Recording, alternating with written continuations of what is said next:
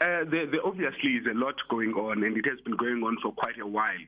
I think for some of us who have actually been observing the reality of attacks on foreign nationals, but the general problematic attitude of xenophobia that has found expression in public as well as in private spaces has indicated that we have to come to a realization and an acknowledgement that the social compact that finds expression in our laws no longer gels with the general public.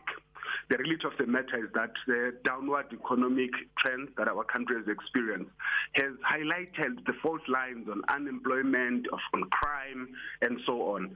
And of course, part of these fault lines have been magnified by failures on the part of government, but at the same time, issues that have got very little to do with our particular government or the ruling party's performance. Yes, there are genuine concerns about how the law has not been enforced or observed by those who continue to employ foreign nationals who are illegal. But at the same time, there is a lot of scapegoating as well, whereby the notion that addressing the issue of illegal foreign nationals in employment spaces and other public spaces will solve our problems. So there is a lot of complexity. However, we have to lament the simplicity with which some have actually sought to define solutions or even their diagnosis on where the problems lie. At the dawn of South Africa's democracy, the country continued to accommodate an influx of immigrants from the continent and from South Asian countries like Pakistan and India. Historically speaking, at what point did the cracks begin to show between locals and foreign nationals?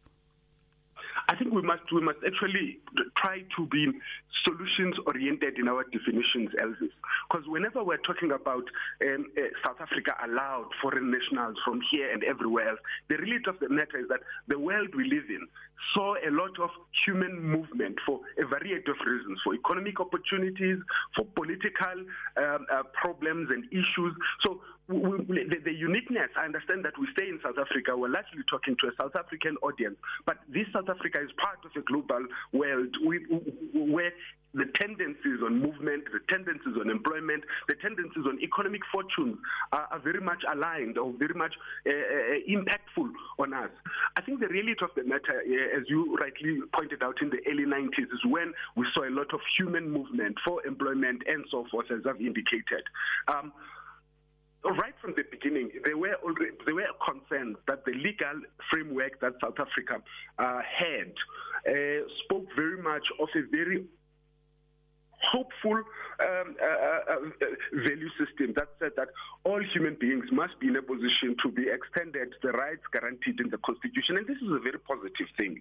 But the reality of the matter is that in order to pursue what that legislative framework sought to do, we would have needed leadership, we would have needed the resolve expressed in our laws, needed resources, it needed expertise, but more importantly, it needed time, because the laws we sought to portray in the management of migration and human movement generally is the one that actually said that South Africa will continue to be on an upward trajectory because of one seminal event, Elvis, democracy. When we adopted democracy, we said that this government will be in a position in a democratic way to be responsive to the needs of South Africans and the voices and their agency. The moment that did not work well, many of our well-intentioned laws and policies were bound to fail. And in one area in which it failed was in the management of migration. As the current tensions between foreign nationals and groups that are undocumented foreigners, there's an indictment perhaps on government's failure to address these issues faced by ordinary people on the street. Is that your sense, or what can be done? What should leadership focus on to perhaps look at the alleged xenophobia in South Africa that has a unique characteristic of being black-on-black violence? Well, the reality of the matter, looking at it, we could take lessons from the rest of the continent. I think many of our countries, if not most countries, do have a xenophobic tendency. It is very rare that you have a population, which is in this case where we are discussing South Africa, that is more transparent and where there is a multiplicity of public information and openness about some of our challenges and events and how the population generally responds to these issues. We have to acknowledge there are those of us, like everywhere else on the continent and beyond, that are xenophobic, and we express this in public and at times cleverly in private. The reality of the matter is that for government to be able to be seen and to actually be impactful in their response to these challenges of social unrest that are caused by people that, in many instances, rightly call upon the enforcement of the existing laws. Laws cannot be ignored, regardless of whether it's South Africans, whether it's foreigners, or for that matter, even foreign nationals. What does that law say? It says the supreme law of the land. All those that are found in this piece of land, which is South Africa, are guaranteed certain rights.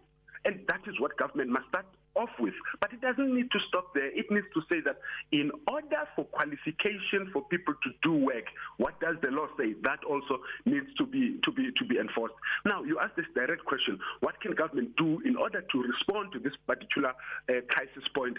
The reality of the matter is that we need to see government look at this beyond just in political terms and beyond legal terms, because the reality of the matter is that, as the July unrest showed us, there is a bit of social distance between government and the broader population, which means that the ease with which government refers to laws and institutions as the right respondents no longer washes with the general population.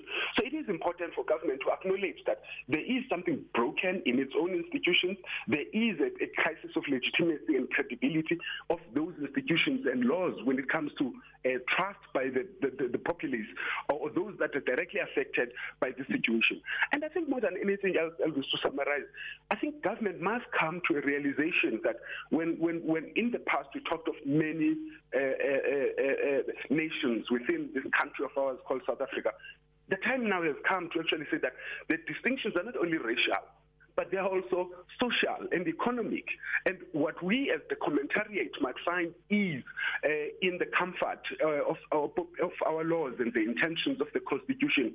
There are some South Africans, sizable, most impacted upon by the non-observation of the immigration laws and the selective application of those laws when it comes to what they consider, what they raise as unfavorable considerations when it comes to foreign nationals and issues of employment. I think